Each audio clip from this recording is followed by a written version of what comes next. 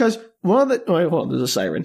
It's not moving. Just look at the park there. It might be. Maybe you have somebody outside who needs a ambulance, Sam. Yeah, but they don't keep the siren running while they park and load the person in there.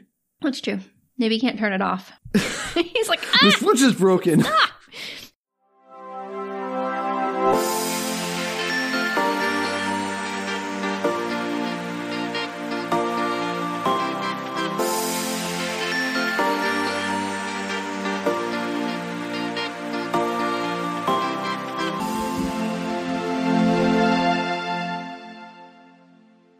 Hello, everybody, and welcome to Book Retorts. I'm Danielle. I'm Sam. And today... Oh, I forgot the part about what our podcast is. What do we do, Danielle? Who are we? Why are we here? Why are all these people listening to us? Questions, big questions in the world. All right, let's start that again. I mean, we could just go from here. This is a podcast where we talk about media that the other person has no experience or knowledge with. Any media? Most media. Is it just normal media? It's weird media. There it is. Would you like me to re-say that, Sam? I think we're good. I think we should keep this. Oh, gosh. All right, Sam. Really set the tone for this episode. It's going to be a long day. Oh, man. So today it is my honor, my pleasure, my privilege to introduce you to what I'm sure will be the first of many James Bond films. Oh, boy. Here we go. Getting into that rabbit hole, huh? We are, because there are several really great, weird James Bond films, and this is just one of the many. Oh. So today we are going to be doing 2002's classic, the 20th Bond film in the James Bond series, 20th? Die Another Day. Okay. I didn't realize that there were that many by 2002. Yeah, because they've been around for a very long time. I got that. I didn't realize they made one they made them so frequently. I thought they were maybe like, I don't know, cicadas. They just came out every couple of years on some kind of weird hibernation schedule. No, well, this is a Pierce Brosnan film, so it's that incarnation. So by the time we got to Brosnan, we've done like, it's not a dozen. It's quite a few Bonds, though. Well, by the time I get to Brosnan, it's probably around 20-ish, I'd say. No, it's not 20 different James Bonds, though. No, I mean like films.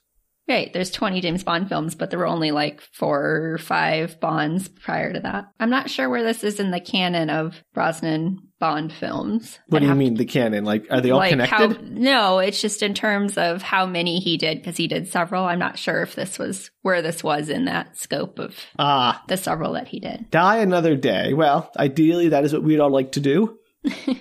And you'll see how it ties in this week on Book Retorts. Stay tuned right after these messages from our sponsors. Which we don't. Bondios. We're like, where are you going with that? For the breakfast of secret agents with little O's and little 7s, you can make your own 007 soup.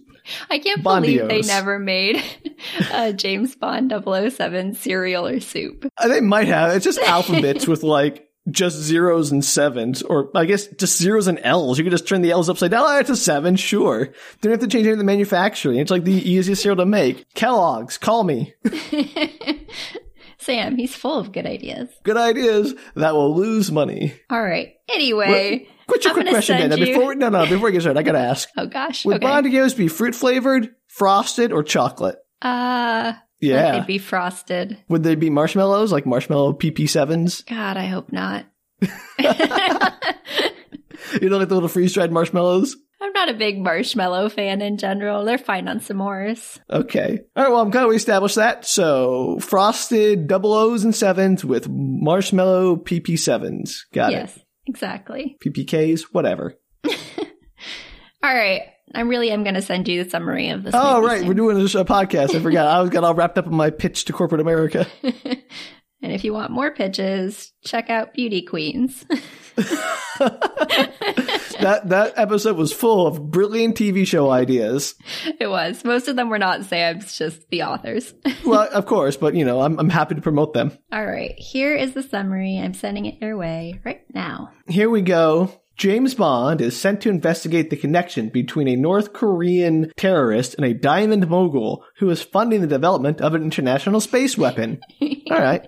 Well, that tracks. That seems like everything I know about James Bond, which is pretty much what I've absorbed through the zeitgeist. And you've seen a couple movies, but not very many at all. No, I've seen a few James Bond movies, and I'm very familiar with James Bond just through, like, being alive in the modern era and having seen parodies and video games and everything else and just, absorbed James Bond through osmosis of knowledge of things that are very popular. Yeah, and I'm on the opposite spectrum of that, which I've seen most James Bond movies, but not all. Which is why I'm so excited you're going to share with me, because I could not tell you the specific plot of any James Bond movie. I don't know if I could tell you the specific plot of any James Bond movie. So they all just blend together in your head? They're all very similar. Yeah, I was going to say, like, my biggest problem is I can't differentiate an actual James Bond plot from, like, that one Simpsons episode with Scorpio or the GoldenEye video game or, whatever. Like, they all sort of blur together in my head as one miasma of spies and parodies and Austin Powers and whatever. That's completely fair, though, I think, because though the Bond films often have darker tones or sometimes take themselves a little more seriously, there's so many, like, throwaway lines and comedy bits in it that they kind of all have that feeling of being a parody of themselves as they're going along. Well, I'm excited to hear why Die Another Day is particularly a spectacular Bond movie to share. I think it's just the lack of logic in some of these things. Like, James Bond has this history of just, like, somehow knowing exactly where and when he should go next, and you have no idea why. Oh, it's one of those magic, all-knowing James Bond movies, huh? Always, yes. Okay, let's get this started. Please. So it opens up in North Korea along the Pukchong coast. Apologies to anybody who speaks Korean if that is incorrect. Yeah, well, James Bond was known for its cultural sensitivity, so... Yes, and I'm not going to get into it too much in this movie. I think overall it's okay, but it was North Korea and South Korea both took a little bit of umbrage with some of the... depictions? Just that... Like certain things, like at one point, one of the Koreans was like told by an American superior to do something and they did it. And Korea didn't like that because that wouldn't necessarily happen. That kind of stuff. Just like the westernization of it. That's fair. But overall, it doesn't spend a whole lot of time on it. It's mostly about the action. Well, that's what we're here for. So... It opens with a person in a full-body wetsuit and helmet that is surfing a wave to what should be the North Korean shore. This gotta be James Bond. We don't know that yet. Okay. So he's surfing along the Context wave. Clues. The name of the movie is James Bond, Die Another Day. It Probably could be a James bad Bond. guy. You don't know. That's fair. And so suddenly there are like more people on surfboards that somehow like ride in tandem. It was like synchronized surfing. Are they like teammates of his, or are they like evil guys on surfboards? I wasn't sure in the beginning, but it's apparently teammates. Okay, so they decided their best chance for infiltrating the Korean coastline is surfboards. I mean, I think that's not necessarily untrue in that I assume they have like satellite systems and stuff, and they would see almost anything else. So you probably would have to like surf in or paraglide in or something. Sure. That's actually the entire plot of a Korean drama. Surfboards are famously easy to ride. Yeah. So there's surfboarding in. I don't know if they took a boat to the outer edges. There's no intro as to how they got to the coastline in the first place. Great. And so there are military Korean men walking the shore, and they sneak past them. They make it to shore. And a helmet is taken off, and one of the men, of course, is James Bond, played by Pierce Brosnan, the one and only. Such a dreamboat. Especially in the 2000s era. Yeah, and that accent, sign me up.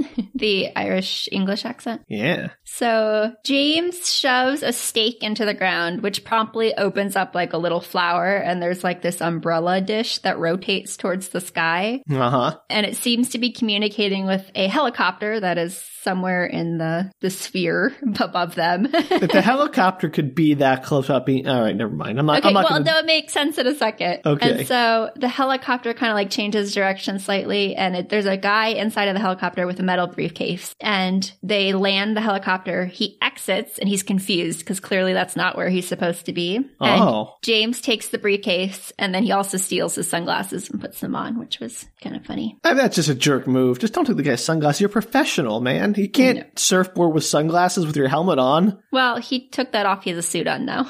Is it night or is it day? It is daytime. Oh, okay. I was imagining this was all like surfing under the cover of darkness. Nope, it's like midday. That's even, that doesn't make, all right. I don't know, Sam.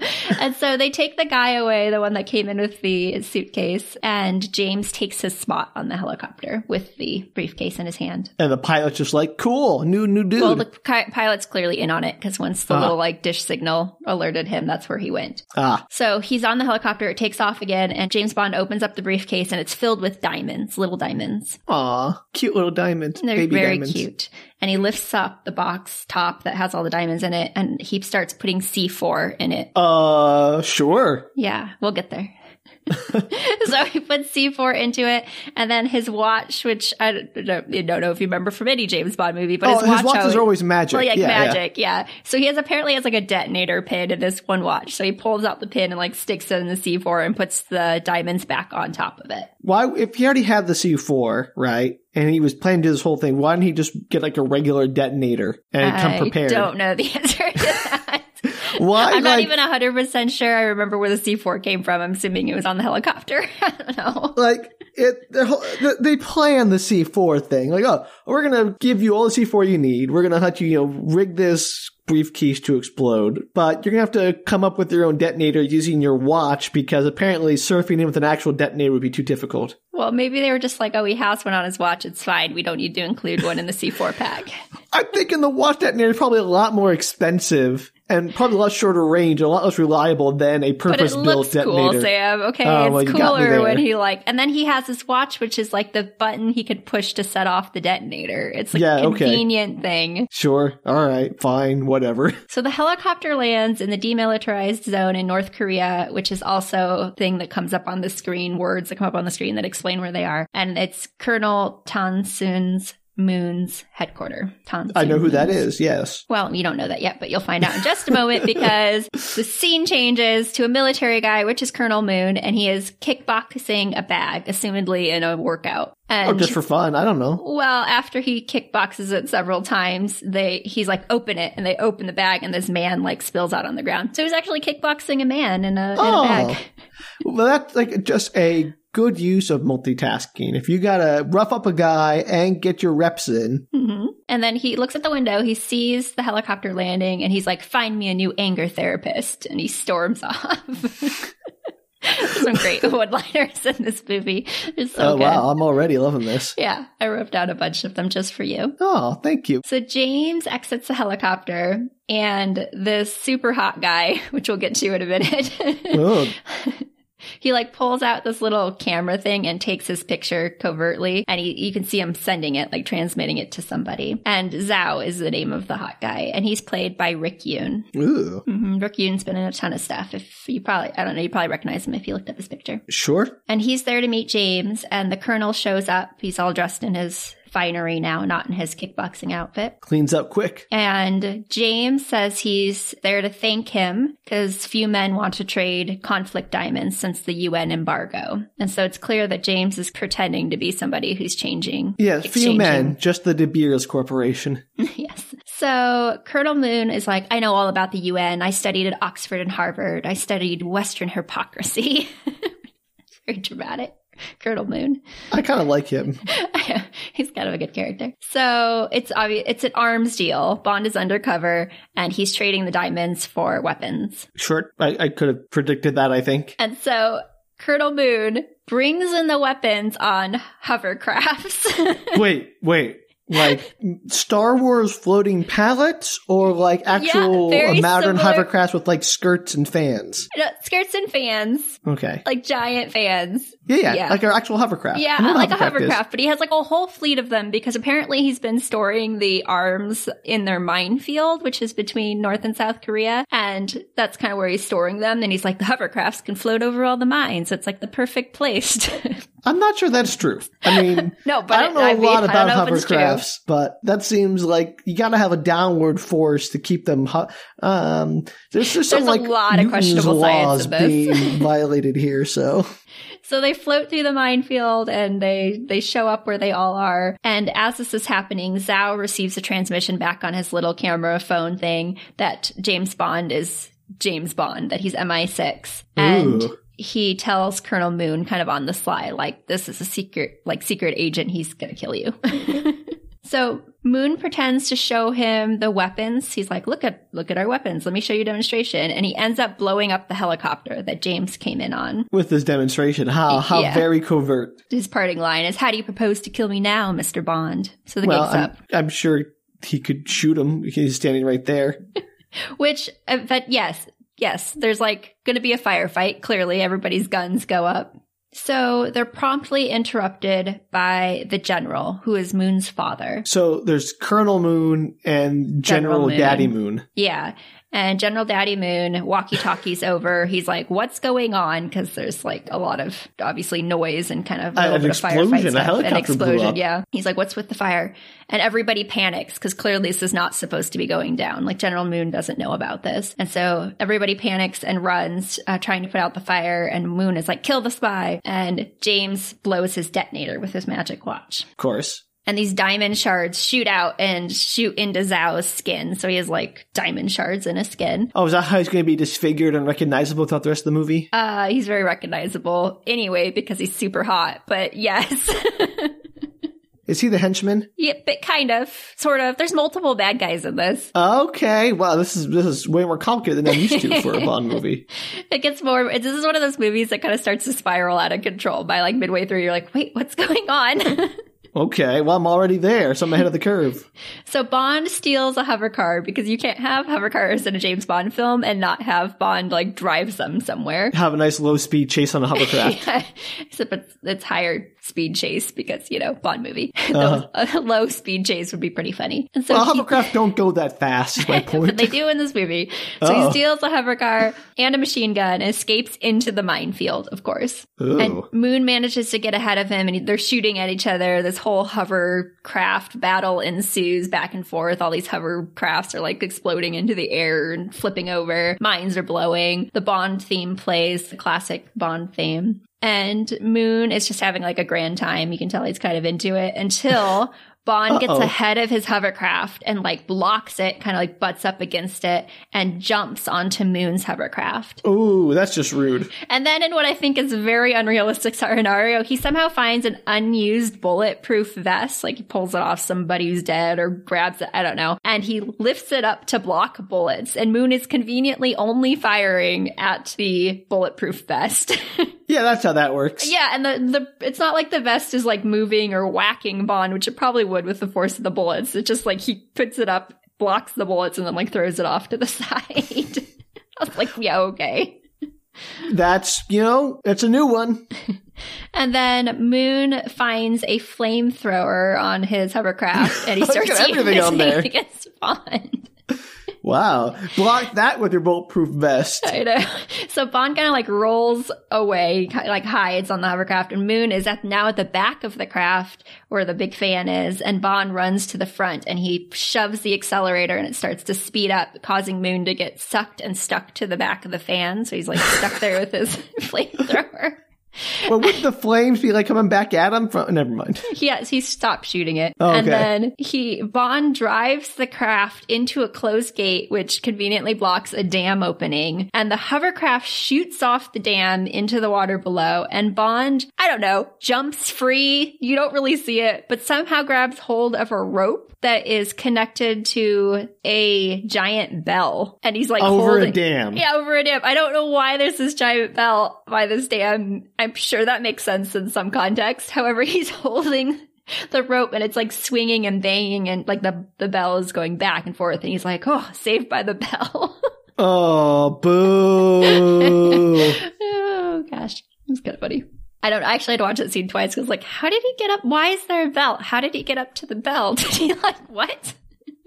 But what's the bell hanging from? Is it like, I don't understand. There's a structure, like a tower structure, and the bell is this giant bell and a gong the thing. craft went over the dam and he jumped up before it went over the falls. So yeah, I don't know if this bell is like at the entrance of the dam. I don't quite know. It's just like a ledge that like goes straight down into I don't know if it's like fully a dam. It could just be a ledge. But It kind of looks like a dam. You know what? Sure. Saved by the Bell. Gotta get that pun in there. All right. I'm sure the music starts playing. Classic Bond opening right now. Not quite. So the general shows up, General Moon, and he looks down at the dam, at the overturned craft that's in there and his probably dead son, and he captures Bond, basically. Which is like, oh, there you are, hanging from the bell. Well, he's now down on the ground. But yes, all his, military guys rush forward, capture Bond. Sure. And so then the next scene is performing some water torture on Bond. They're like dunking his head into this icy bath water. Ugh. And now the classic Bond music plays. So the screen switches to all these... What?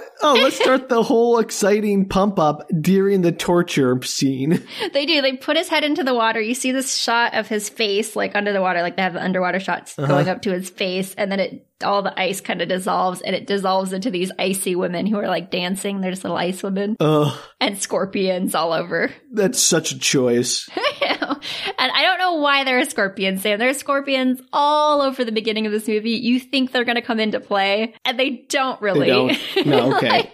It's a big deal in the opening to this. Scorpions are the diamonds of the arachnid family. Yes. But you think that if they're going to have it in their intro opening, it's going to make a big deal that it would actually play into the movie, and it barely does.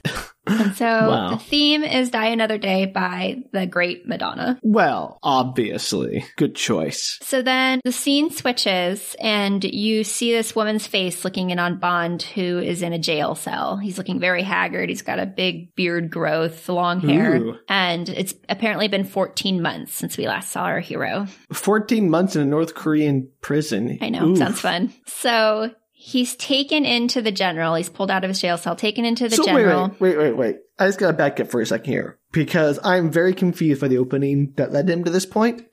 James Bond, the master plan from MI6 was if a bunch of guys surfboard into North Korea to hijack a helicopter, which they already have their own guy in that helicopter, so they could have landed literally anywhere, and then have James Bond get in that helicopter. All the other people who were there just are irrelevant now. And he was trying to assassinate this Colonel Moon by loading the diamond briefcase with explosives to deliver to him. What was his escape plan? I have no idea what his escape plan was. I don't think he expected it to go quite as bad as it did. He was replacing a guy who was supposed to be doing the trade, so he was pretending to be that guy. So maybe his plan was all the support people that came in with him just sort of vanished? Well, some of them took that other guy away, the one that he replaced. This just seems like a very poorly thought out plan. Like, well, I think his plan was to do the trade. Route. Like, prove that something was going on and maybe leave in the helicopter, because I don't think he expected his helicopter to be blown up. He should be prepared for that. I agree. However, now he's stuck in North Korea, Sam. You just got to accept this, or we're never going to get through the rest of this movie. All right.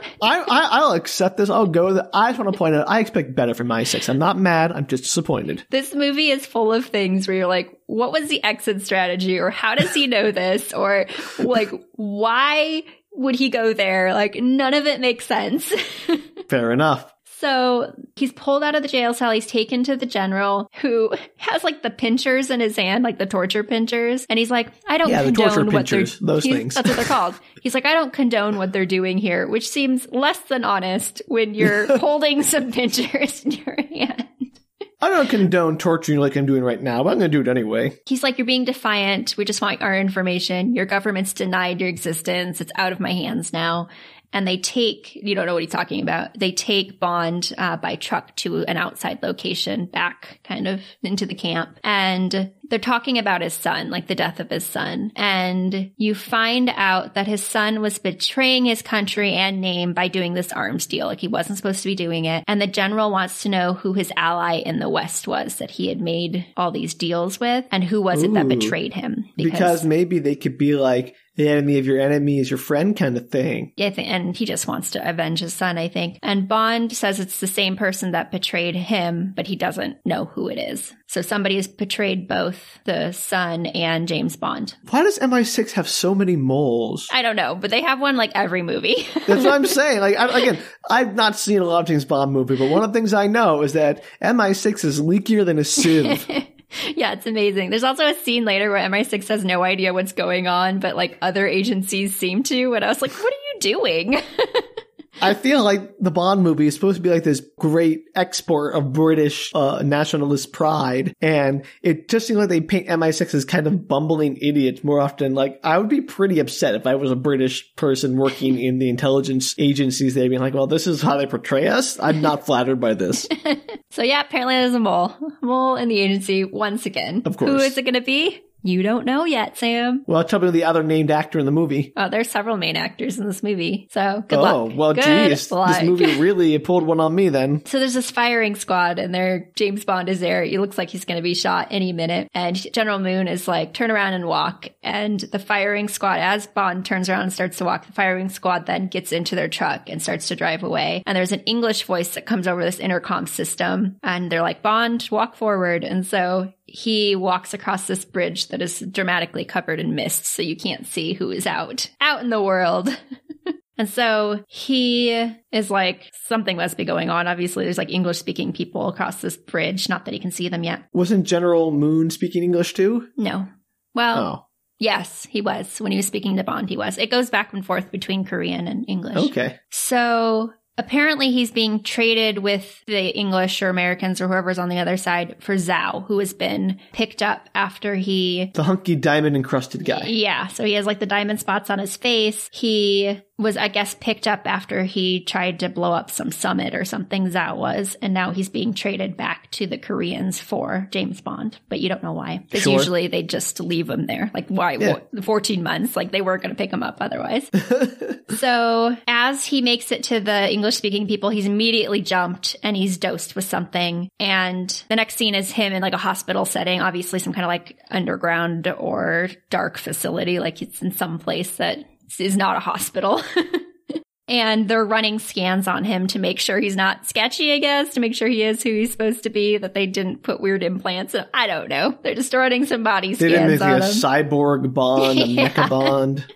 And they say, oh, he's been stung by scorpions, like a lot of scorpion venom in his body and lots of anti-venom as well. So clearly they were using the scorpions to inflict pain and then But that giving him doesn't the come back at anti-venom. all. But it never comes back, Okay. Sam. It seems to me that there was a large scorpion plot in this movie that through either rewrites or editing just got removed. Yeah, and there's like shots of this woman multiple times. I actually looked up a little like entry about her because like maybe there was a bigger plot line that they cut out. And apparently like she has a name and yeah, she like uses I forget what the scorpion group's called, but they use scorpions to get information from their victims. And I was like, where was that plot? And maybe the director's cut. Maybe this was based on one of the books specifically. Sure. So then M shows up. Do you know who M is, Sam? Yes. M is Dame Judi Dench in the new movies. in this particular movie rendition. Oh, and this one too. Okay, yes, cool. she is Judi Dench, and she's kind of like his handler. Head of MI6, right? Yeah, give or take. And she shows up. And the M stands for mommy, because she's like the mommy of James Bond. Oh, mommy, can you take care of us, mummy? We're here to help James Bond, mummy. The right? very apathetic mom, yes. All right. I tried. I don't know what it stands for. So he awakens. He's in the hospital room. He's, it's not strapped to a table, but laying down on a table. And M says, she's kind of like pissed off at him. Like, I didn't really want to see you again. Like, why are you here? And she's mad that they had to trade Zhao to get him back. And Why Bond not is like, just not trade him? Well, we'll get there. So Bond is angry as well. He's like, why would you trade me? Like, I know the rules. I know I wasn't getting picked up by you all again. I had accepted that was the case. And M explains that the top American agent in North Korea, so one that was like undercover, was executed a week prior. And the Americans intercepted a signal from Bond's prison naming the American as a traitor. And they think that it was Bond that gave the North Koreans the name, as he was the only inmate that was in the prison. So the Americans are accusing Bond of spilling the beans. Yeah, so Britain had to like get him out ASAP because it was not going to go well. And so M wonders if he cracked due to all the venoms and toxins, like he wouldn't even know what he was saying at that point. And Bond is like, absolutely not. Like, he's very confident for a man who's been in prison for more than a year. Who probably has been under some serious medications and probably did say all sorts of crazy stuff. Well, this is the problem with torture, Dan. I mean, there are many problems with torture, but as an information gathering technique, it is unreliable at best, because you can never be sure if the person telling you anything is telling it to you because it's true, just to get you to leave them alone, or because they're delirious. It's just torture. I'm against torture, Danielle. Not just because it's awful, but because it's inefficient. There you go, everybody. Sam is against torture. Brave stance. There are so many better ways to get information. Torture is just a waste of time. It's inefficient. It's criminally inefficient. Well, apparently he thinks it didn't work on him anyway, because he's convinced that it's the same person who betrayed them earlier is who gave the name of the American to North Korea. Well, that's a good question, Em. If he was betrayed, which he clearly was, have you looked into that maybe? Have you even tried to see? It is not clear that MI6 has done anything in the last 14 months to figure this out. Oh my gosh. MI6 is made to look so incompetent. I feel bad for him. And maybe there was lots behind the scenes stuff and they just never figured it out, but it does not say in this movie. And so he thinks that they're now manipulating it so Zhao can get out of prison. Okay. So their whole plan was they want to free Zhao, so they betrayed another American spy to make it seem like Bond was a betrayer, so they betrayed him? Give or take. Yep. That was a complicated plan, but yes. I didn't think about how complicated that plan was, but you're right. It's crazy. Yeah, no, that's insane plan. Like, your plan is not just break Zhao out of prison if you already have the inside track. Your plan is to try to set up James Bond to look like he betrayed his country instead of them just like ignoring it or assassinating him or whatever. You knew they would trade him for, I mean, that's insane. Yeah. Well, apparently it works out because Zhao is now back in North Korea and Bond is back on wherever he is. And so M tells him he's like out of service. He's not allowed to work anymore. And she says that in every movie, right? Not every movie, but lots of movies, yes. And You're Bond, off the force. You're off the case. Turn in your badge and gun. Of course, Bond is like, okay, but I'm also totally going to go prove my innocence. So, oh boy. Peace out. But he's stuck in this hospital there. He's like under guard. So I don't know how this works. It's maybe possible. Bond, like, M leaves that evening. Bond does like a Zen moment to make his heart stop beating. Does he feign death? So they take him out of there and then he escapes? Yes, that's exactly what happens. We'll skip ahead. Oh, look, come on. I've seen movies before. So he Zens it. The heart monitor goes flat. Everybody freaks out. I don't think that works, though. I know. I was like, what? I mean, no offense to James Bond. I'm sure he is a Buddhist Zen master or whatever, because you've heard, like, you know, the myths of monks or whoever who could meditate so deeply their heart stop. But I don't think between all the gunplay and spy training, he had time to attain enlightenment. Apparently he did, because it works. Great. I love this scene. So the doctors like run up to use the paddles on him to do his heart. That's not how those work. I know, but then he like turns the paddles to the doctors and like pushes them on them right as they like push the button, and it like shocks the doctors. Like you see like actual electricity and they like fall backwards. And I was like, what? That's not how any of this works. No. What? And he shakes them all off and he starts to escape. And one of the nurses that had given him CPR earlier, his line, he's like, "I'm checking out. Thanks for the kiss of life." He just like beats it. That's so creepy. If I was that nurse, I'd be like, good riddance. It was funny. So apparently he's on a ship. That's where this hospital was. Oh, it's a floating hospital. Cool. It is, yeah. And he swims to a nearby dock, and it's the yacht club in Hong Kong. And he just walks into the building. So he was on a British ship just off the docks in Hong Kong. And yeah, it's like a little bit farther out. He has to swim ways, but he manages to make it. Well, because he's James Bond. Right. And so he walks in, he's got like pajamas on and wet hair, and he's unshaven, and he just looks a hot mess. And apparently this is the yacht club. And apparently his place, like this is a place he goes frequently because the manager there is like, oh, Mr. Bond, you're back. Let me get you to your room. And Bond's like, send up my tailor. Get me some shaving equipment, etc. Just another point. Again, maybe you can answer this question for me, Danielle, because I don't know the James Bond universe as well as you do. Why does he always use his actual name? I don't know. When I was watching this, there's a note in my thing that's like, why does he always use his real name? Why does everybody know him as James Bond?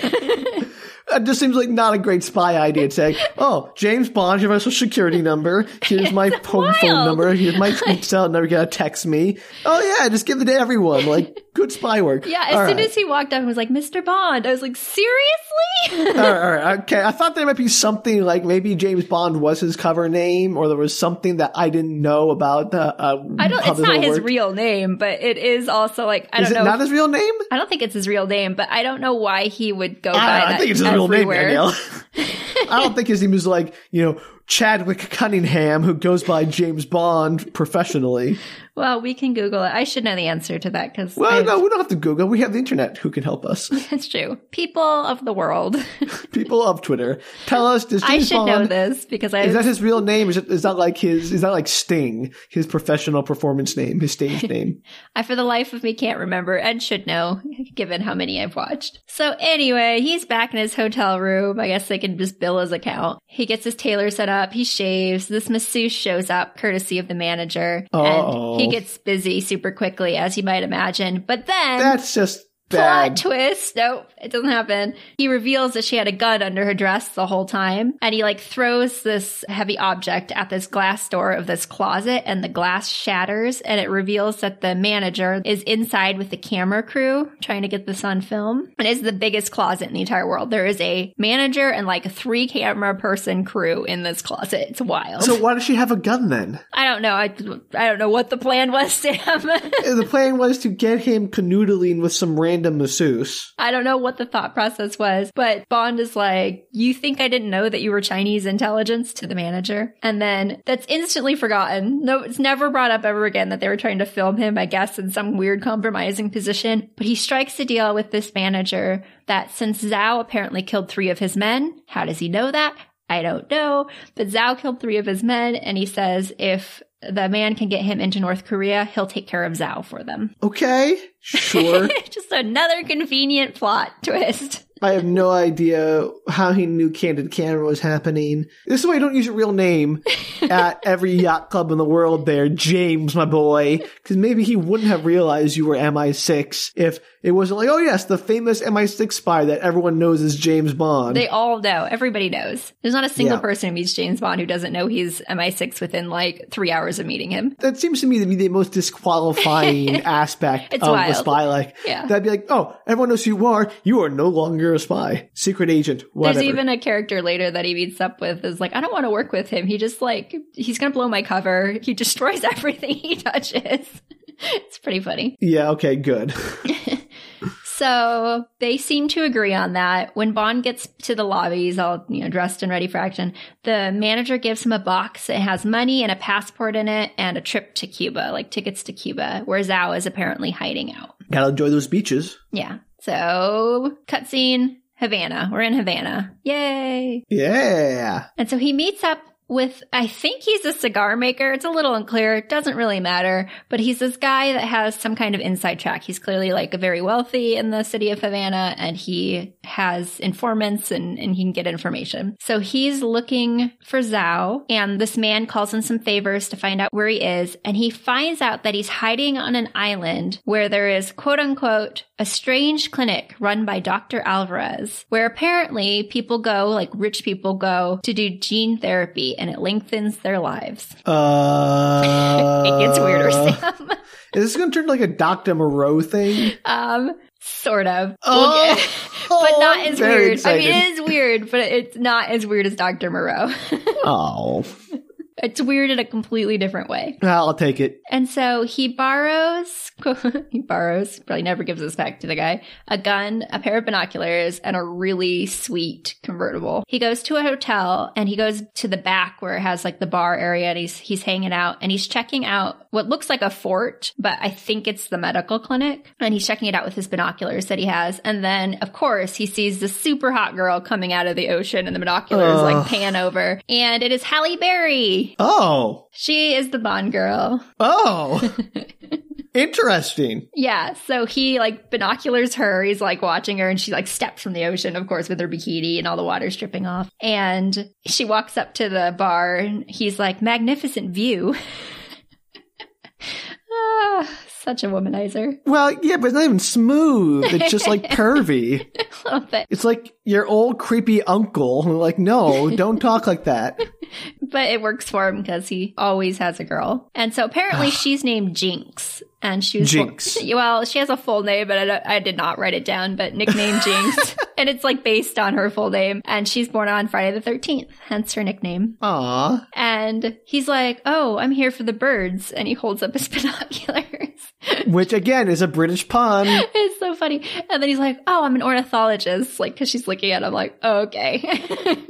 So they flirt pretty heavily and then obviously very quickly decide to go have sexy times in the hotel. And I'd imagine at this point, he's probably pretty excited because it's been over 14 months since he got to have some Halle sexy freaking times. Berry. And so she is gone the next morning and he goes to the window very purposefully, like, I know she's out there. And of course she is out there. She's standing on the dock and he watches her with the binoculars and she's like trading paperwork with the dock guys. And he's like, oh, yep, there she is. Exactly where I thought she would be. Which doesn't make any sense. So then the next scene is he has a wheelchair and he's like pushing it up a hallway and he shows up to this guy's room. And this guy was at the bar. He was being this like complete racist jerk. And the guy opens the door. He's like, I don't need a wheelchair. And Bond punches him in the face and like knocks him out. And he's like, oh, you do now. I have no idea why he's doing any of this. You'll find out in a minute. So he searches the room and there's this great scene where there's this woman who's like laying on the bed. She's just watching it and she's like totally blasé about the whole thing. She's clearly like the partner of the guy, or at least was for the night. And she's just like, hey. He's like, hey, nice to meet you. He's like searching his room. It's really funny. Okay. So he finds this information about the Alvarez clinic in the guy's room. So for whatever reason, he thought he was connected to it. I don't know. Maybe he did some research before he showed up. No, all old racist people are evil. And so the next scene is he's got the guy in the wheelchair. The guy's still passed out. Apparently this was an amazing punch. That guy has brain damage. He's like at least It's concussion. like wild how long this guy is like passed out of his wheelchair. And so he's pushing the wheelchair into the clinic. So he made it to the clinic. Obviously, the guy was a patient or something, and the guy's still passed out. And then, in what is by far for me the best scene in the whole movie, he needs to create a diversion. So he just pushes the guy in the wheelchair like into a wall, and it like topples some stuff down. And all the like medical people are like, "Oh no, a guy in a wheelchair!" And they're like running forward. You never see this guy again. Bond just like dashes off. So Bond knocks out an elderly gentleman, puts him in a wheelchair, shoves him into a wall, and runs off. He's not elderly. Oh, he's young? Yeah, he's just like a 30, 40-year-old jerk face that was in the bar. So he punches out a young gentleman and puts him in a wheelchair, pushes the wheelchair into a wall, then runs off. Yeah. It's like basically the whole premise. You're never see this guy again. Genius of plans.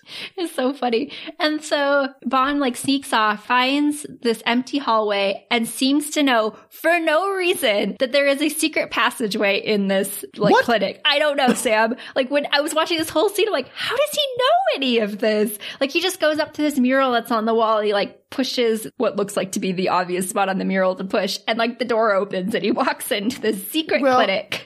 You want to know how he knew, Danielle? Because he ate his Bondios that morning. And when you need to do your secret sleuthing, eat Bondios. The breakfast. They give you X-ray spies. vision. Yeah, they'll give you X-ray vision. They'll give you sonar. Whatever you need to do to save Queen and country. Yeah, it's wild. So now he's in the secret facility inside of the other clinic. And this secret facility is Like he walks in, it's like a mirror room in there. There's just like shiny mirrors everywhere. There's DNA, like metal art strands hanging from the ceiling. It's clearly the gene therapy place. Okay, because that, you gotta decorate with the double helix everywhere if you gotta do it. It just makes sense. You want to show how classy you are. Yes. And so the scene changes and we see Jinx, and she is talking to a doctor at the gene therapy lab. As she's talking about the gene therapy, she's like a patient, and he's explaining the stages to her. He's explaining the stages to us as the audience. Right, of course. So apparently the stages of this gene therapy, there are 2 stages. Phase 1 is you wipe out the bone marrow of the person that's there, wiping the DNA slate clean. What? Yeah. Phase 2 is you introduce new DNA from donors, quote unquote, which are people who won't be missed, and it turns you into a different person. What? I don't know. So they basically do a bone marrow transplant, but like an entire bone marrow replacement. And it somehow makes you a completely different human being. Like you look different after the fact. So like like if you take it from, me and put it into you, you would turn into me, basically. Yes. What? Well, I don't know. That's not how any of that works. I don't like, they never mention like the idea that you'd have to have some kind of like surgery to make your face Plastic look surgery, different or anything. Like they don't mention anything. It's just literally seems to insinuate that if you got all of your bone marrow wiped out and new DNA introduced, you would like physically turn into a different person. Do they think that bone marrow is a source of DNA? I don't know. They don't explain anything else about this concept. I know this was 2002, 2001, something like that. But like we knew what DNA was at that point, right? We knew what bone marrow was. This wasn't like this was like the 1600s, like, 4 humors. You gotta place the black bile and the yellow bile, and suddenly you become a new person. It took me another like 30 minutes of this movie to be like, is that really what they thought was happening? How does that work? Okay. I thought maybe they'd explain it more later. They did not. I'm sure this will come into play significantly later. He's like, oh, I'm an artist. I create entire new beings, basically, like I'm God. And so is Halle Berry like actually some really attractive young person was put into this older woman and made Halle Berry? No, you'll see in a minute. Well, not in a minute, but you'll get there. So she pays, like she pulls a check off and she hands it to him. And then he's like, I'm an artist. And she's like, of course, most artists aren't appreciated until they're dead. And then she pulls out a gun and like shoots him dead. So she gives him a check, which is probably the worst way to pay for an illicit procedure. Probably a certified check or something. It's not like I don't see her writing it out. And then she shoots him. Yes. And then she has like, but why give him the check at all? I don't, because it looked like she was gonna, I don't know, Sam. She could just walk in and shoot him, but it was for our benefit as an audience, so we knew what the heck was going on at the gene therapy. I'm sure she didn't care. And so. Okay.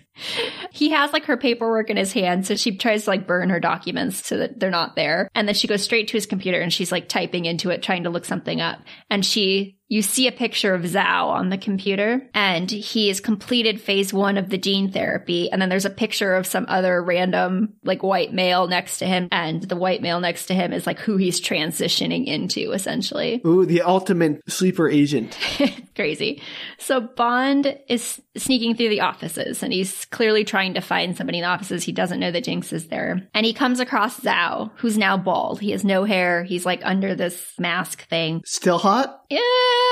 Not as hot as he was with hair. And he's really like super pale now. You just see the like diamond draw, like, I don't even know. How would the diamond stuff work, Sam? If like he had DNA got switched, he'd still have diamonds in his face. Yeah, I mean, the DNA is not going to like reprogram his skin to push the diamonds out. I know. It's wild. Anyway, and so he's assumedly in the midst of this transformation, and Bond gets his attention by like squeezing his medication IV saline bags, whatever's in them. He like squeezes them, and Zhao's like, oh, that hurts. And I have no idea if that would hurt or not. Aren't those bags like, don't they have like a grip controller? Like yeah, you can't like squeeze so. them. Like, I just don't quite understand. I don't know if it would actually hurt your arm. I was like, would that hurt? I mean, if it was like, let's assume for a moment there was no regulator on the IV controlling how much was pumped into you. Sure. Right? Then maybe you'd have like a faster pressure. Like if they're squeezing, I imagine it'd be like a balloon being inflated under your skin. It would hurt quite a bit. Sure, but you don't see any of that. And I'm assuming the super high-tech office has regulators on their drips. Look, it's James Bond, Danielle. If we're going to argue about this, we're going to be here all day, right? I was just to me. I was watching, I was like, I wonder if that would hurt. Well, we can find out. Get me an IV. I'll check that out next time I get one. He wants to know who is bankrolling him and setting him up. And Zhao's like, yeah, I'm not going to tell you that. And so, duh.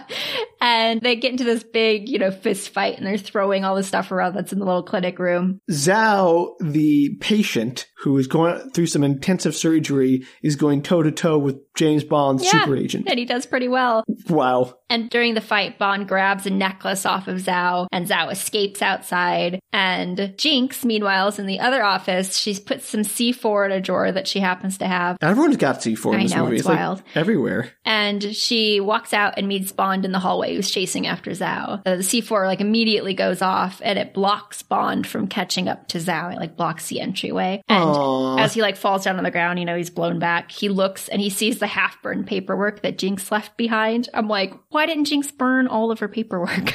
Right, come on, Jinx. I don't think she's unlucky. I think she's incompetent. It's crazy. So Jinx runs outside. She's like, oh, that's Zhao. And apparently she knows him and is trying to kill Zhao outside when somehow there's a helicopter outside that's waiting for Zhao. Or there's always a helicopter. I don't know why. He's clearly in the middle of his process. Was it just hanging out? Yeah, he's like, oh, we're about halfway through your kidney transplant. Go get the helicopter. Bye. It's insane. And so he jumps into the helicopter. The helicopter jettisons off. Bond's rushing, trying to catch up. And he meets Jinx on the walkway, and some military soldiers come up and they're like, stop, because obviously they just blew up an entire clinic. Yeah. And Jinx is like, I don't think so. And they're up on top of this fortress area. There's a cliff behind her, and she dives off the cliff into the very, very far water below, where there is very conveniently a boat waiting for her. Everyone's just got I can't even get picked up at the airport. How can they get all these people to wait for them with boats and helicopters? I don't know, but I like the idea that Jinx was like, well, in case I need to dive off the cliffside, I'll have a boat down there waiting for me. Did you have a boat on every cliff? You be on that beach, you be on that beach, and just in case you come to one of those beaches, you just gotta be waiting for me. She could, nobody knew that she wasn't a patient. She could have just walked out the front door and detonated the bomb. But no, she decided backup plan just in case. See, and this is what James Bond could have used while he was in Korea with the one helicopter. Yep, the just-in-case plan, but he didn't have one. No, because Jinx, clearly the better spy. Well, other than not burning her documents. Well, look, at least she doesn't use her real name. We assume. I mean, who knows what her real name is? Well, it's not Jinx, Danielle. No, but she gave us her full name earlier, remember? Oh, no, I didn't remember that at all. So Bond checks the necklace. Zhao's gone. There's a little vial, and he opens the vial up, and it's filled with the little diamonds that are just very similar to the conflict diamonds he's had earlier. He's had this for funsies around his neck. Yeah, cool. I guess so. So he heads back into Havana to the cigar dude, and they inspect the diamonds, which have a laser cut insignia inside of them that signal that they're from the Graves Corporation in Iceland. Sure. And so he's like, this is amazing. They look exactly like the conflict diamonds. This is very suspicious. So meanwhile, back at the MI6 ranch. Ranch. Yeah. M is being chastised by an American official who tells her that Bond is torching a clinic in Cuba since they let him escape. And MI6 seems very surprised. He's in Cuba? He's torched a clinic? And I don't understand how America knows this. I was about to say, I don't think MI6 would stand for being dressed down by a foreign intelligence power. They'd be like, no, that's diplomatically not how this works. And how did they not know where Bond is? But America's there he is. They are so incompetent in this instance that I'm kind of on the side of whatever three-letter intelligence agency is you guys are just the worst. You deserve to be yelled at. I'm sorry. I was on your side, but no. Yeah, it's an insane scene because she's just and she doesn't really put up with him dressing her down, but at the same time, they seem just shocked that he's in Havana burning clinics down. What is he up to and why is he there?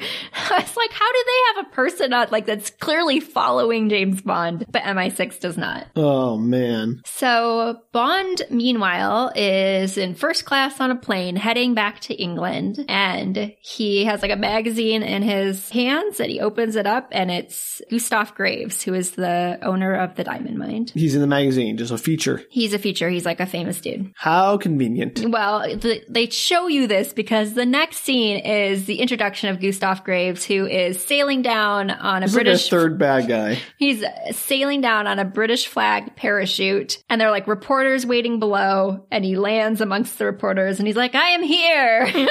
And you know what? He's my favorite bad guy so far. He's great.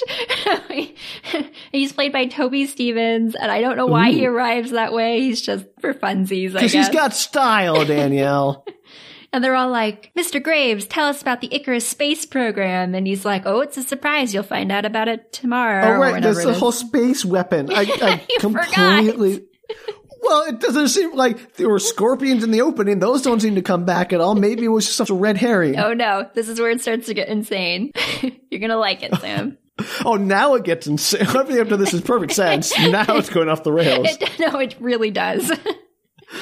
So he is met by his publicist, who is named Miranda Frost. She's played by Rosamund Pike, and Bond is in the crowd secretly watching him arrive. And then the next scene is Bond is meeting up with all these like fencing people. Oh, they're not making fences. Got it. No, they're actually fencing, sword fencing. Miranda's there. She's apparently a medalist in fencing, and she's working with Graves on it as well. It's kind of their hobby. Bond gets an introduction to Miranda and Mr. Graves. And Graves is like, hey, do you want to fence 1,000 a point? Because he's a big gambler. And sure. He's like, yeah, absolutely. Let's do this. And so Bond actually loses the first 2 points. And Graves is like, do you want to give up? And he's like, actually, why don't we up the game? And he pulls out one of Graves's diamonds that he had gotten from the necklace. And they continue to fight. He's like, yeah, let's do this, which I think is a weird way to be like, hey, I have one of your diamonds and I'm kind of suspicious of you. Also, like, if you just held up a random diamond, be like, what? I don't know what that means. What is that? Just well, he takes it from him and he like looks at it. He's like, oh, this is flawless. Like he clearly knows it's one of his. Okay. And so they continue to fight. Bond stabs him in the wrist, like actually like makes skin contact. And Graves is livid and he like strips his clothes off. He's just down to his like undershirt. And he's like, let's continue this game without vests and real swords. And like, they're like real fighting.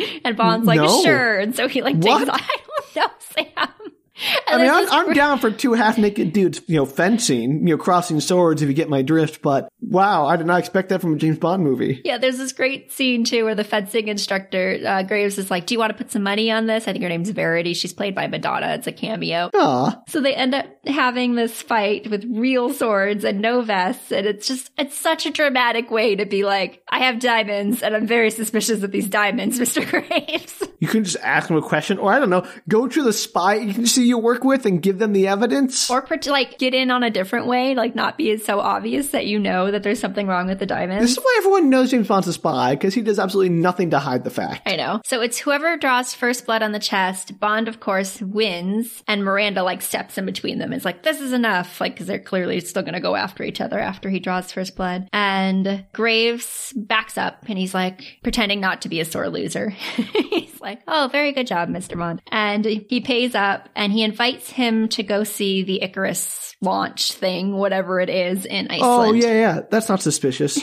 He's like, come, and we'll like do more fun stuff. We can bet on more things. It'll be great. Come to Iceland. So Bond is in the lobby and they're like remodeling everything because they met during their fight. They like they didn't just stay in the room where the swords were. They were like all over the hotel. So they like slashed walls and all this crazy stuff. So this man delivers Bond this big old ancient key, and it's in an envelope, one of those big iron wrought keys. And he seems to know where to go because he meets up with M in an abandoned station. Well, the key was obviously a signal of some sort. Well, yeah. And so I guess it's where they have a history of like abandoning their agents in this station. It's probably where they kill them or something. Oh, so he just went there to get shot. What a good dude. He thought maybe it was not going to go well, you could tell, but it goes fine. Plot twist, James Bond does not die. Oh, well, I thought he would have been shot by M. And then she's like, okay, we'll kick in 008. You're up.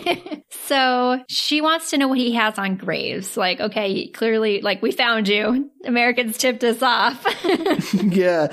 Tipped us off because we're incompetent. And he is a little bitter about being dismissed as an agent. Like, now you want information from me? Like, I don't think so. But of course he tells him. But, okay. M refuses to apologize. She's like, whatever. Like, you deserve to be left there. No, she shouldn't apologize. He is a liability. and gives him the biography of Graves, which is, he already knows the biography of Graves. This is clearly for the audience. But basically, he was an orphan working in a diamond mine. What? I don't know, Sam. I actually put like 4 question marks after that. Well, put the orphans to work in the diamond mine. My face when she said that was like, huh? I want to watch that version of Oliver where they're like singing about like working in the diamond mines, and then the Fagin comes around and he's like, oh, I guess I don't need a pickpocket. I can just steal these diamonds. Yeah, classic Iceland, making orphans work in diamond mines. What the heck? So he gets an engineering degree as he gets older, discovers a huge find, like in a huge diamond mine. Yes, engineering is something you can learn while diamond mining. Yes, I don't know how this all works. And he gives half of the find to charity, so he's well liked, well beloved. And okay, wow. It gets weirder, Sam.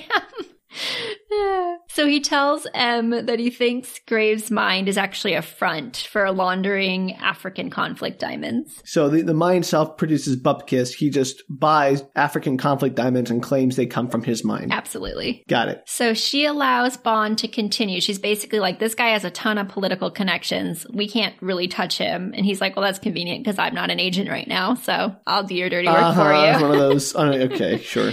So now next, which is always the best scene in any Bond movie, is the obligatory scene with Q. I was going to say, is Q in this? And it is, and it's played by John Cleese. Oh, that's right. I remember he played Q. Like, I love John Cleese. Yeah.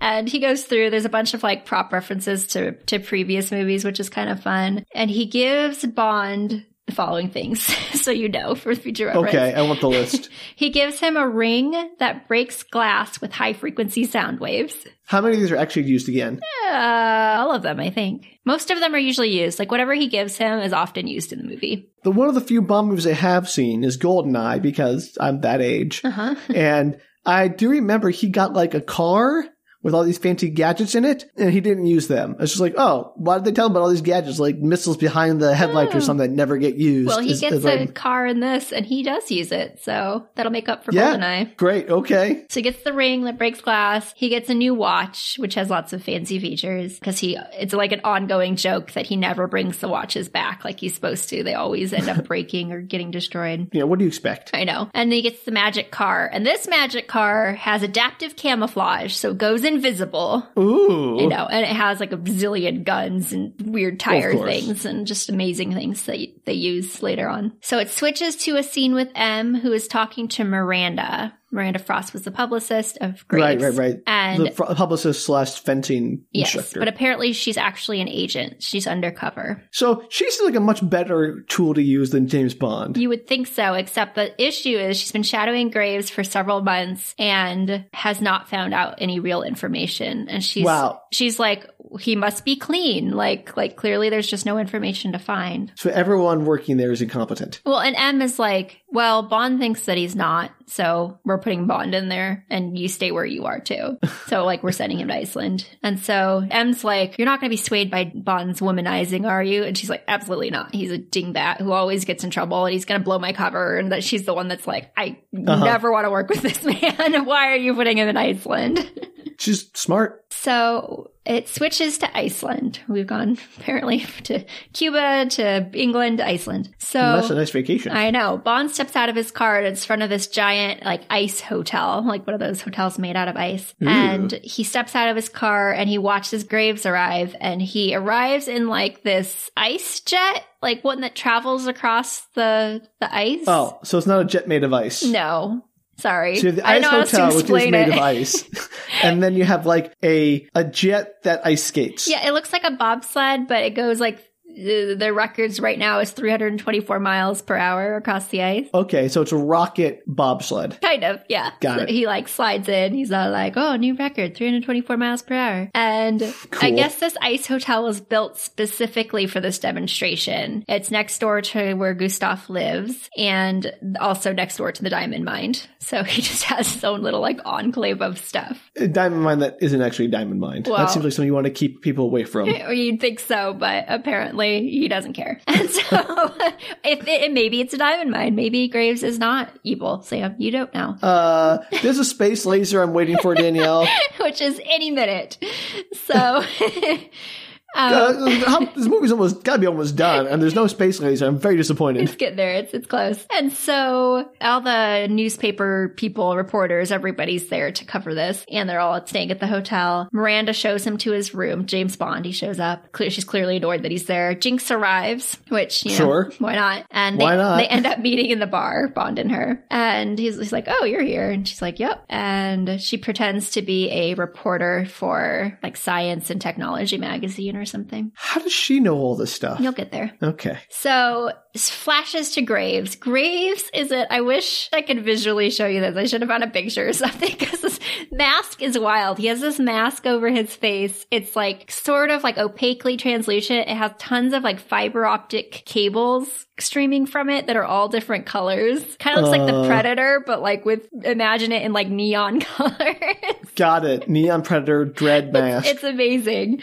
And he's wearing it over his face. And this man in a hooded coat comes up. It's like a rejuvenating mask kind thing, of. making me younger. There's like multiple references in the movie to how he doesn't sleep. And I guess this is like it helps him like to have an hour to himself, basically. I mean, there are easier ways to get an hour to yourself, buddy. But I it don't helps tell him like you. rejuvenate. Yes, it has an actual purpose. Oh, so okay. anyway, this man in a hood comes up. I put this on when I'm like, when my social battery's dead, I put on my Predator Dread neon fiber optic mask just to get some space from people so people won't talk to me. No. Some people on headphones. Some people just like go to their room. I like the neon Predator fiber optic mask because it really just sends a message. Like it gives him a deep like state so that he's I got that. reset. I just want to imagine he's just like, this is how I get like out of social situations. Like, oh, I wish I could stay and talk about your kids or watch that slideshow, but gotta put on the Predator neon fiber optic mask. Yeah. Sorry. It comes back a couple of times and I love this mask. It's like the most amazing thing I've ever seen. You gotta share a picture of that with people. Well, so this man in a hood comes up, lifts up the mask, and then pulls the hood back on his coat, and he reveals himself to be Zhao. Yeah, shocker. Yeah, so he hugs it out with Graves. Apparently, like, he really knows Graves. Aw, they're budsies. Yeah, I know. He's like, are you still having effects from the therapy? And so, apparently, Graves had the gene therapy, and he used to look completely different. Oh. I know. Sure, and no one noticed this? Well, we'll get there, because I have thoughts, Sam. Oh, boy. So you'll find out in a minute why nobody noticed this. Graves, he's like, yeah, I am. I use my magic mask. And Graves tells him Bond didn't recognize him at all. He's like, I was like eye to eye with him and Bond didn't even know it was me. General Moon? We'll get there. So, so it's not General Moon. Oh, no, it's little baby Colonel Moon. Yep. So Zhao's like, General Moon's still mourning your death. And I guess he is. It's been 14 months. And apparently his entire cover story, he's gone through gene therapy. He's turned into a different person. He built a backstory. He became famous. He built an empire. He got an engineering degree, or maybe he already had it. He didn't go to Harvard. So you're saying that Graves didn't exist 14 months ago. And he created an entire empire and had gene therapy in 14 months, Sam? That's... there's shenanigans afoot. And I'm assuming maybe the mine situation was figured out prior to that because he was trading. I mean, but like he was in North Korea. The mine wouldn't work if it was in Iceland. And I don't understand why he was trading the diamonds for weapons. If he was laundering the diamonds. Yeah, did he take over the mine late? Like he just used the mine as a cover up so he could continue getting diamonds? It makes no sense. The timeline is insane. This is like a 10-year plan, not like a 6-month, I guess I pretend to die, gotta make a whole new life. Let's make myself a diamond mogul. And like 14 months, so he apparently just appeared out of nowhere. They're like, oh, that orphan in the diamond mines. You're like, he appeared as a grown adult with an engineering degree who just like found a diamond mine. Did Colonel Moon have an engineering degree? I don't know. I'm assuming he must have or something, some kind of engineering background because he went to Oxford and Harvard. Oh, that's right. I forgot about that. And you can get an engineering degree, I assume, in Korea or North Korea, South Korea. I'm sure you get them anywhere. I just like, usually, I mean, again, I don't really know how military hierarchy works, but I don't think that the generals and colonels usually have like, I mean, there are like the Army Corps of Engineers and people who have. And they established nothing in the beginning of this movie as to his background in terms of his abilities, knowledge. He's just like a colonel. You're like, okay, military dude. And turns out he actually has like superpowers and has also, why does engineering degree even matter? Because he engineers space stuff. Oh, right, of course. And you can't hire people to do that. No. Apparently he's in charge. He designed this whole thing. He's a freaking brilliant person. Apparently. Not that we knew that prior to this moment. Well, to pull this all off in 14 months, he'd have to be pretty dang smart. So that happened, and then we're back to the bar. No. I'm just going to say that's a big old no from me. I reject the premise of that movie right there. But we're going to go on with it anyway because we got to finish this up. Yeah. I totally, when I heard that, was like, okay, that's a crazy backstory, but whatever. Then I was like, wait a minute. It was 14 months ago. My brain that's crazy, exploded. But it's just like, it goes from crazy to ludicrous based on the timeline. So Jinx and Miranda meet up in the bar. Bond's there. As I said, she introduces herself as a reporter from Space and Technology magazine. And there's this great line. Miranda's like, she looks at Bond. She's like, oh, is he explaining the Big Bang Theory to you? That was pretty funny because they had sex, Sam. I got that, Danielle, but also that's not... Never mind. It was funny. So Graves gives his giant speech, his like revealing of the Icarus Project speech. And that was kind of where I realized the 14 months thing had happened. I was like, wait a second. Okay. First off, naming your project Icarus is asking for trouble. That was hysterical. I was like, that was a really obvious dig, and that was funny. And so he's doing a speech. He has this little kit with his, on-off button for his device. He pushes the button, and the scene goes to space, where you see this like giant dish opening up. He's installed this thing in space. Space satellite magic dish. Got it. And this light starts to shine down on the audience below. And apparently, this device can, quote unquote, inhale the sun's light and breathe it upon the surface of the earth. So it's a mirror. Essentially, it's like a giant mirror. Okay. And we care because... Apparently, you can bring light to places that never had it before, but wait for it, this is used later. I mean, I'm guessing he's going to use it as a weapon to, like, start fires or immolate people. But, like, what part of the planet doesn't have light? I mean, besides, like, underground or something, in which case this thing isn't going to work anyway. I don't know what his master plan was for this. I also had the exact same thoughts as, like, where would you use this? I guess you could direct it at areas where crops? I don't know. Like, I don't know where you would use it. But that need more sun? Okay, I don't know, cool. Sam. I didn't build this guy, as a supposed super genius, master of disguise, 14 months to create a whole new life for himself, really didn't think through the whole giant space mirror thing very well. Like, this is the guy's like, I did it because I could. I mean, it's like, oh, I'll just build a satellite. It's in space. It must be a good business idea. I think he was just like, oh, isn't it cool? I can create sunlight, but he's really just going to use it as a weapon of mass destruction. So his plan was to sell it to the military or use it all along. So why even have this demonstration of this cover? Just sell it to the military on the DL. I don't know. Sam, I don't know. I cannot answer any of these questions. I also do not understand the point of this. Audience, listeners, if you know... Are you a supervillain who has a giant space laser to sell to people? Can you explain to us why you might want to have a public demonstration? Like, what would you use this light thing for? I'm sure there are many useful purposes that are not destruction. Sure, you could really, like, have a heck of a party. Like, oh, my backyard's kind of dark.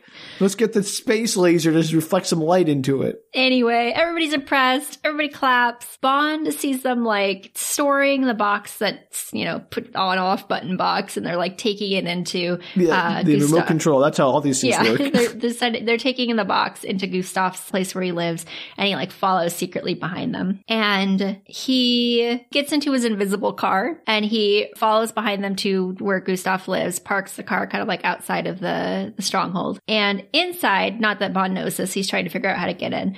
Inside, Gustav is asking a man about the defense mechanisms for the device. He's building like a suit that he can wear that controls it instead of the box. So he wants like a 1-to-1 suit that mimics his movements to control the device? Give or take. And that wait, Danielle, no.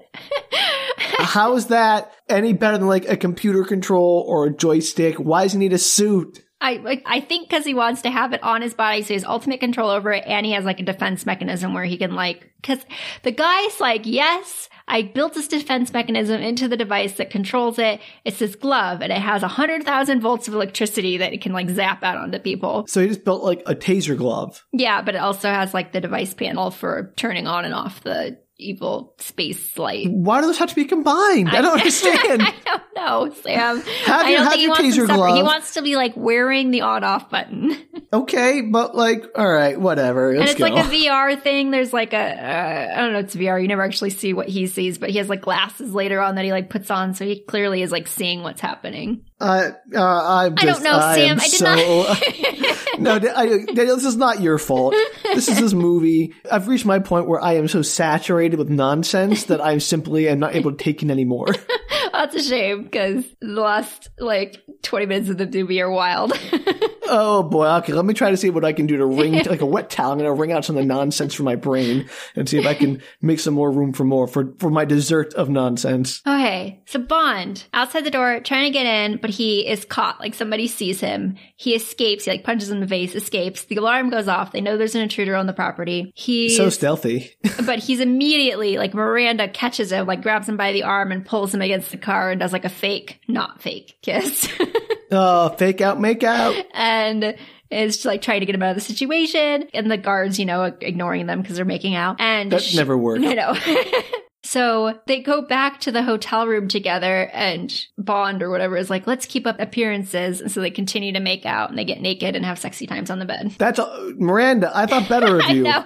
She's like, I don't want to sleep with you for real. But then they have sex. So that doesn't work out. Obviously the line, let's keep up appearances. I'm not actually attracted to you. I'm just doing this for my job. Worked. Yeah. And it was like very instantaneously too. There was like no turnaround. Wow. So Jinx, meanwhile, is sneaking into Graves' house. And she finds the magic mask, and there's a guy under it. And she goes to lift it up, but it's not Graves, it's Zhao. He's using it. Ooh, that's a violation of privacy and trust. Well, I think Zhao was allowed to use it. And they hugged earlier, remember? I guess. But that's like using your friend's toothbrush. I wouldn't do that. It's a mask, not a toothbrush. I don't know, maybe. So Zhao's inside. She's like, oh, it's Zhao. And she goes to like try and kill him. And a glove grips her from the back, like around her neck, and zaps her. Oh no. Catwoman. Next scene, she's caught. She's strapped to a table, and she's being tortured for information on why she's after Zhao. And this is where he mentions, he's like, well, the mine may be fake. Like my fake mine is next door, but these lasers in this room are real. You know what? He's got style. And it's a laser room, Sam. There's just like lasers all over this room. I don't know what they were using it for. Danielle, are you telling me you don't have a laser room? I don't. Do you? Of course I do. Who does have a laser room, Danielle? I'll get on that. Maybe my closet. You gotta fix that, Danielle. Everyone needs a laser room. God, get a load of this person. Doesn't have a laser room. All right. Well, she's stuck in the laser room. Everybody's laser room. And the bad guy, there's like Graves, and then there's like a bonus bad guy, just some random underling. And he's like, Got it. Are we going to use the lasers? Can I do it? Like, he's very excited. This is like the guy in Karate Kid who's like, yeah, put him in a body bag. It's great. And Graves is like, yeah, whatever, just kill her. And so he's like, I get to use the lasers. And he has like a box that he's pushing the on-off buttons for where you can direct the lasers. I like him. I know, it's great. He's a man who loves his job, finds joy in the little things. Yes. He's a pretty funny non-character. So Bond, meanwhile, apparently done with his sex, and he's outside again. Oh yeah, the world needs saving. And he dives below the surface of an iced-over lake and swims underneath the ice, and somehow arrives in the pool of the greenhouse, which is like one of the layers of Graves' house. Sure, why not just go with it? There's a hot spring in there, and I guess he knew if he dived beneath the lake and swam in there, he'd somehow come out in a hot spring, which seems insane. Yeah, he just had he knows all this stuff, Daniel. It's obvious. Everyone knows this. So he interrupts Jinx's laser surgery. He's like, right before she dies, of course, he walks into the room. During the fight scene with the bonus bad guy, he finally turns them off as Jinx manages to grab the laser on-off box, and she directs one of the lasers to the bad guy, and it like shoots through his mouth. He like dies immediately. Oh, well, at least he died doing what he loved, lasering. Lasering. So she tells Bond she's NSA. So like, set me free. I am NSA. I'm not like some crazy person here. All right. Well, then they're both terrible spies. I'm sorry. So she tells him she's after Zhao, and he has like this super weird mask. And Bond was like, he didn't bring it from Cuba, so it must have been already here. Dun, dun, dun. He realized Graves is up to something. Yeah. What? Duh. A. Also, B. What is the thing already being... How is that some smoking gun? I think he knew he was suspicious, but he didn't realize that he necessarily had the gene therapy. Okay, sure. So Bond sends Jinx off to go get Miranda for help, and he decides, he's like, I have stuff to finish here, so he goes after Graves. Oh, that's not classy. Sending your ex to get your current.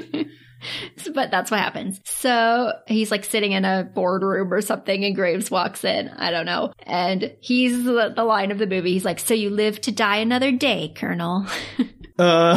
Okay. Good times. So Bond has him at gunpoint. Graves is monologuing a bit, of course. Of course. And Miranda shows up, and she's like pointing the gun at Graves as his backup. And he's like, hey, Bond, did you ever discover who that person was that betrayed you? And Bond's like, oh, it's just a matter of time. Like, I'll figure it out any moment. It doesn't really matter. Is it Miranda? It's Miranda. She Yes, slides Miranda. her gun from Graves over to Bond, and the camera zooms in on his surprised face. Bond's like, The only what? one in that room who's surprised. One of the women I slept with was actually evil. This never happens. Except it happens every movie, I'm guessing? Yeah, all the time. Okay. Again, haven't seen a lot of James Bond movies, but I do know James Bond movies. He even sleeps with them knowing they're evil or that they're like up to something. He's like, that's cool. Why I'll is he sleep still with you. employed? How is he like this pinnacle of spydom if he's like the most incompetent secret agent ever? Well, he uses them to like, he'll get information from them, or he'll like trap them, or like whatever. Like he has sex with them, and then he's like, aha, I got you exactly where I want you. Okay, I'm dubious. So he's surprised. He tries to shoot her with the gun that he has on Graves when he turns to her, but his sexy times allowed her to take out the ammo from his gun, so Oh yeah, she good wins. job, James. God, you did a great job as secret agent. Didn't even check if your gun was loaded before going into I know, work. it's great. I'm like, what? And then Amateur. Zhao, who's like standing off to the side of me, like comes over and punches him, and he's like, how's that for a punchline? Okay, Zhao, you won my heart. It's great. So the ground is glass, and he uses his magic sonic ring to like smash the glass, and it Oh. breaks open the ground, and he like falls through to the jungle room below. And earlier when Jinx was in there, she like ziplined down, and I guess it's still there or something, because he just like runs over to it. He seems to know exactly where it is for no reason whatsoever. And Jinx told him, I guess. yeah, like over in that right hand corner of the jungle room behind the like 3 palm trees in consecutive order. I left it there. Duh, yeah, tell everybody. And so he like connects himself to it and zooms back up the ceiling. And he sees Graves' conveniently placed ice jet thing, which is sitting outside. And he zooms off across the ice. Yay! Because again, you can't have devices and cars lying around that James Bond is not going to get into. So he zooms off into the sunset, the end. Yes, that's the end of the movie. Jinx and Miranda and Graves just to figure it out on their own. Honestly, I think Jinx has got a handle on this. So Graves seems totally fine with this. He's like, chase is fun. And he brings forward his box that controls Icarus. Is he going to try to laser a rocket bobsled from space? Maybe. Okay. That seems like it's not going to work. You'd be surprised. I guess I'm about to. So he pushes a button and a ray of fire like explodes from the sky and follows Bond across the ice as he shoots across it. And he's like, this will follow Bond's heat signature and use the power of the sun to cause a death ray. Sure. All right. Whatever you say. You're the engineer / bone marrow transplant recipient. He's on I don't know. the cutting edge of science, Sam. Yes. I'm at edge of my seat with how edgy this science It is. gets worse. So Bond is trying to stay ahead of this death ray, this giant wall of fire that's moving towards him in a line. And he ends up sliding off a cliff towards the ocean below. But luckily, there's like a pickaxe tool that shoots out of the thing to slow the machine down. And there's like a parachute. It kicks out and it grabs hold of the ice. And so he falls over the edge, but it's just dangling there with the pickaxe like into the cliff So he side. shoots off the edge, and the anchor goes up behind him and manages to suspend the whole thing over the cliff. Yes. He climbs out of the little jet thing and pries off the trunk of it, and he straps it to his feet, or he just puts his feet on it and detaches Is he it. going to, like, jet surf? It's work. Well, yes, sort of. So he detaches the parachute And the death laser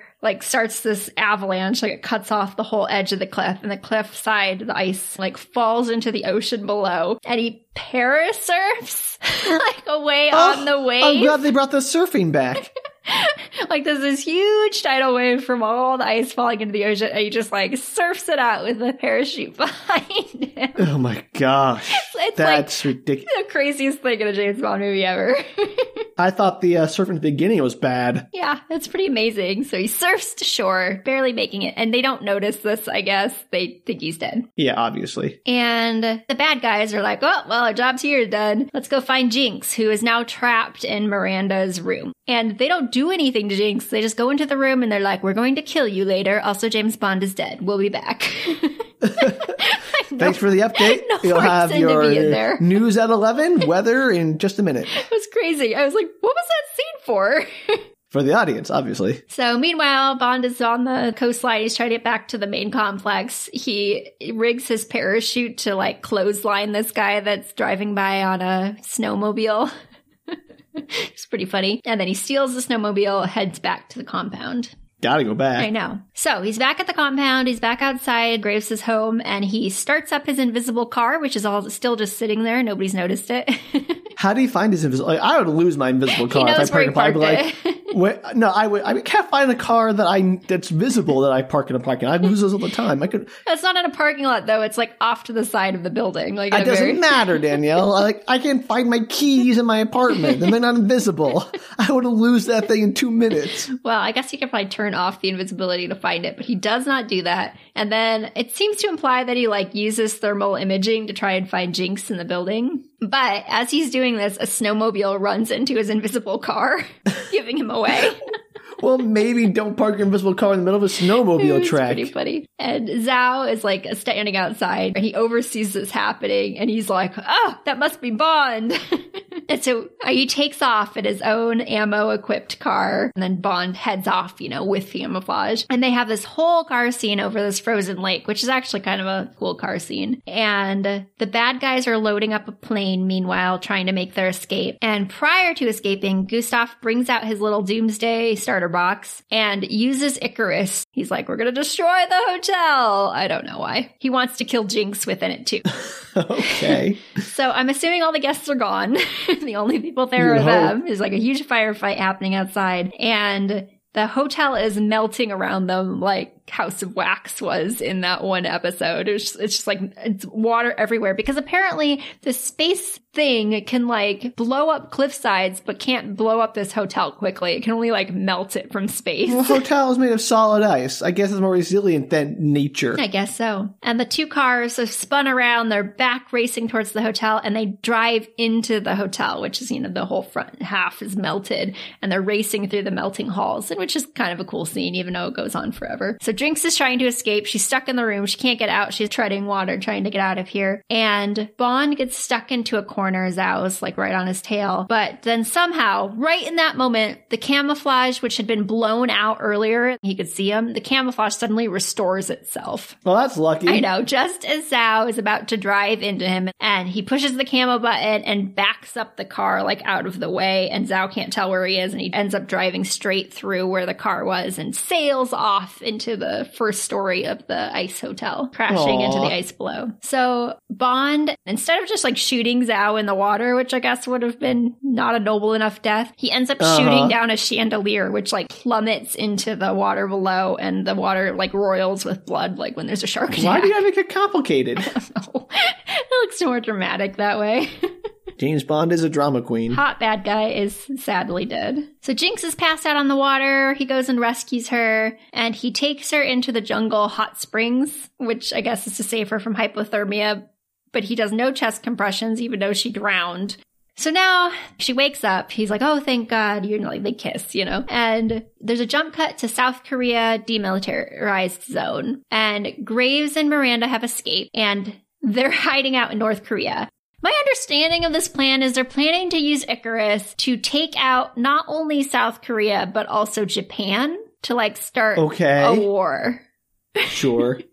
And so the Americans and English are working together. They're going to try and blow up Icarus using a missile. How hard can that be? I know. But instead of just trying that to see if it works first, they're like, we're also going to send in Bond and Jinx to like go and see if they can get these two This bad movie guys. isn't over yet? It's almost over. You have to go kill the bad guys first, Sam. You can't they can't be hiding out and say, oh, the movie's over. Well, I mean, whatever. So they paraglide in. It's a very confusing scene. This surfing again, why not? Yeah, well, they don't. They paraglide it or something. And the government tries to blow up Icarus, but somehow Icarus zaps the missile from space and it blows up the missile. Icarus still stands. Well, sure. And a plane is taking off with the bad guys on it, and Bond and Jinx are now in North Korea, run off to the plane, and they sneak onto the plane. So they're in the wheel well of the plane or whatever. Why are they leaving North Korea? I don't know. I don't know the plan, Sam. It does not explain the plan, or I didn't understand the plan. Okay. And so they make it onto the plane. They somehow get into the plane. I don't know how that works when the plane was already taking off, but there we are. Of course. And so now Graves has been handed his new mini suit that he has that controls the device. It has the 100,000 volts. It has the little VR simulator thing. He is in control of this device. And Bond is trying to go through the plane. He's trying to find him. He finally makes it to Graves, who's monologuing hardcore about how he's going to take out the entire world. And he goes to shoot him, but is cut off by a guard, and the bullet ends up going astray. It shoots through the window of the plane, and of course the whole plane goes into depressurization and the windows explode and people are getting sucked out through the windows. Oh yeah, gotta do that. As it happens. And somehow in this whole mess, Jinx has taken over control of the plane. She's trying to right it as it plummets towards Earth. And Bond and Graves get into this huge fight scene. And somehow Jinx stabilizes the plane, but immediately gets waylaid by Miranda. Oh, yeah, she's still around. That's what I was when she showed up, I was oh yeah, Miranda's there.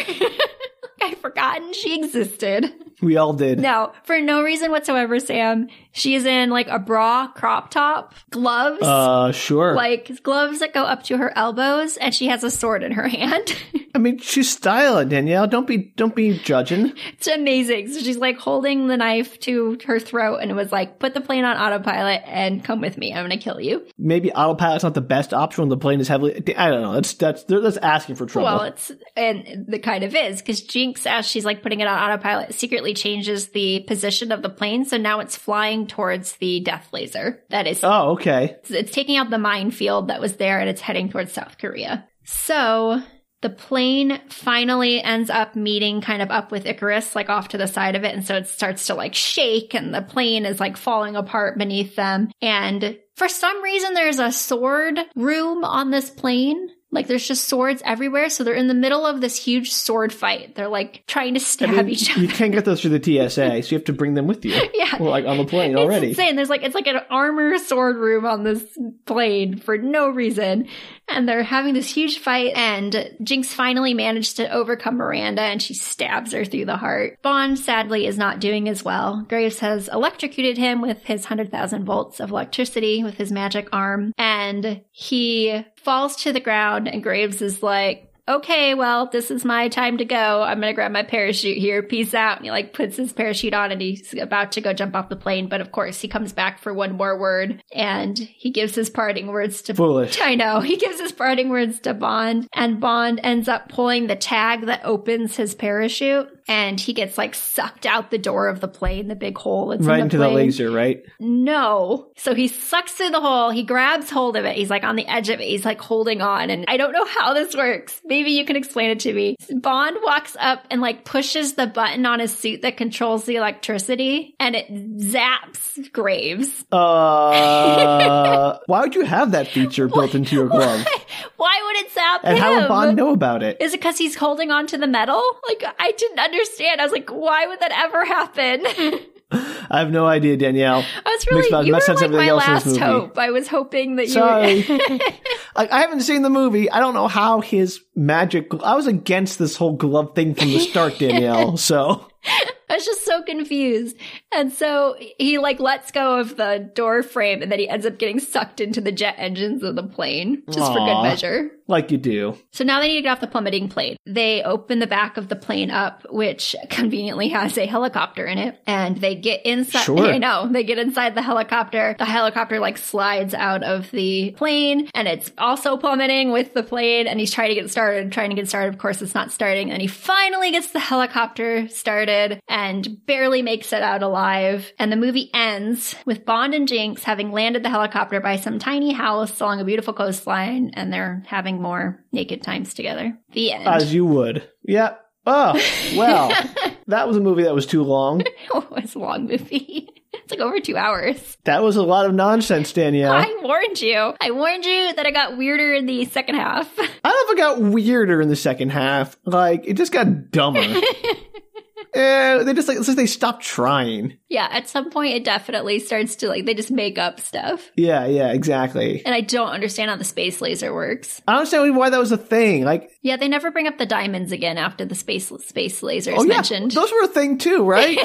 or like the reverse aging clinic. Maybe that was a thing. Yeah, that's weird that they mentioned the reverse aging and then it turned out that it was really just like they turned into a different person. Yeah, it's like the ultimate identity theft factory where they're kidnapping people and turning them into other people. That seems like something that might be of interest to the various secret agencies around the world. Like that would have been a good plot. Like, I have to say, all the various dastardly schemes in this movie, the space laser one's perhaps the least interesting and like the least threatening one also. Like the clinic, the diamonds, all that stuff seems way more of a story than a clumsy space laser that isn't really that good. I agree. And I think it's more, the more interesting stuff is the diamonds and the aging clinic, which could have been a whole plot of its own. Think about the espionage stuff that could be done if you could like kidnap James Bond or another high-level agent and like swap them out and then insert them back into the agency. That's true. That's like a Manchurian Candidate kind of thing. You know, there's a mole, but any one of us could have been kidnapped and turned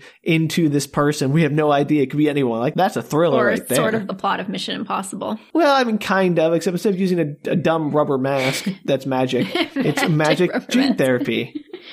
Yeah, it's either they threw in the space laser at the end, or they had the space laser at the beginning and were trying to figure out how to get to it, but the plot that they wrote on either end was like, it didn't match. It was like two different plot lines that they tried to sew together. I haven't seen a lot of James Bond movies. What I've learned from your description of this one is that James Bond is wildly unprofessional and borderline incompetent. MI6 is definitely incompetent, and M, whom I respect and love because it's Judi Dench, needs to do better.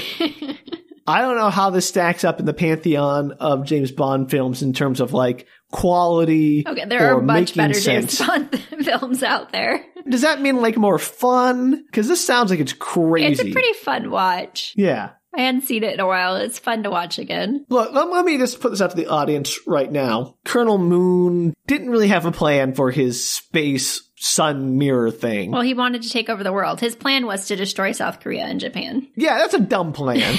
Like, it was all... Like, why announce it to the world in the first place and then have this dumb plan? Like, everyone knows who's like, maybe just have a secret laser. Don't tell people about it. No, I agree. Telling people about it makes absolutely no sense. So my question to the listeners is this. What would you do with a giant space death ray? Like, what would your plan be that is better than Colonel Moon's? And connected, I actually want to know what you would use the space light for, not just the laser feature. Oh, right. I can shine a light on, like, I'm sure it's not a very big area. It's only like 10 feet across, it sounds like, from what you were talking about. It lit up the whole room. Yeah, but how big is the room? It was a very big room. It was like a chamber. It was like the whole hotel lobby. Okay, so hotel lobby. So it's not like an entire farm, though. Well, I don't know how big it would be in an outstside space. These questions How did it get through the roof of the building? It was out open. Was they outside? Sam, I don't know. Point is, if you had a light that could illuminate, let's just say, an average hotel lobby in size, what would you use that for? Yeah, I'd be curious. So if you have those proposals and you can write a grant application to us and we can see if we can get your idea funded. That's the way to get people to write it. If you would like to write us a grant. No, they're writing the application for the grant. I know, but nobody wants to put together an application for a grant. Yeah, but they might get a grant from us, Danielle, to build their space laser. Yes, all that imaginary money we have to give out to space lasers. Danielle, I didn't say anything about money. Quiet, you're blowing my spot up here. Oh, sorry. Continue. Ignore me, everybody. If you want to write us a grant application for your space laser proposal, you can find us at bookretorts.com. Or you can tweet, Facebook, Instagram us at bookretorts. So until next time. Which won't have space lasers. Well, it might. I have no control over that. It'll be Sam's turn. Well, we'll see what comes of it, but they'll definitely not be called Icarus. And also, why was it called Icarus if it never, nothing ever happened to it?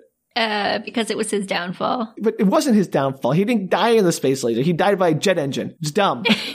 Because it was indirectly related to the space laser. It was almost irrelevant to his dying. Right? He could have just had a shock glove and a parachute on, and the exact same thing would have happened. The laser was inconsequential. And it was like a superhero wearing capes sucked into the jet engine. Anyway, until next time, just stay out of the light, I guess. And bye. Bye, everybody. Take care.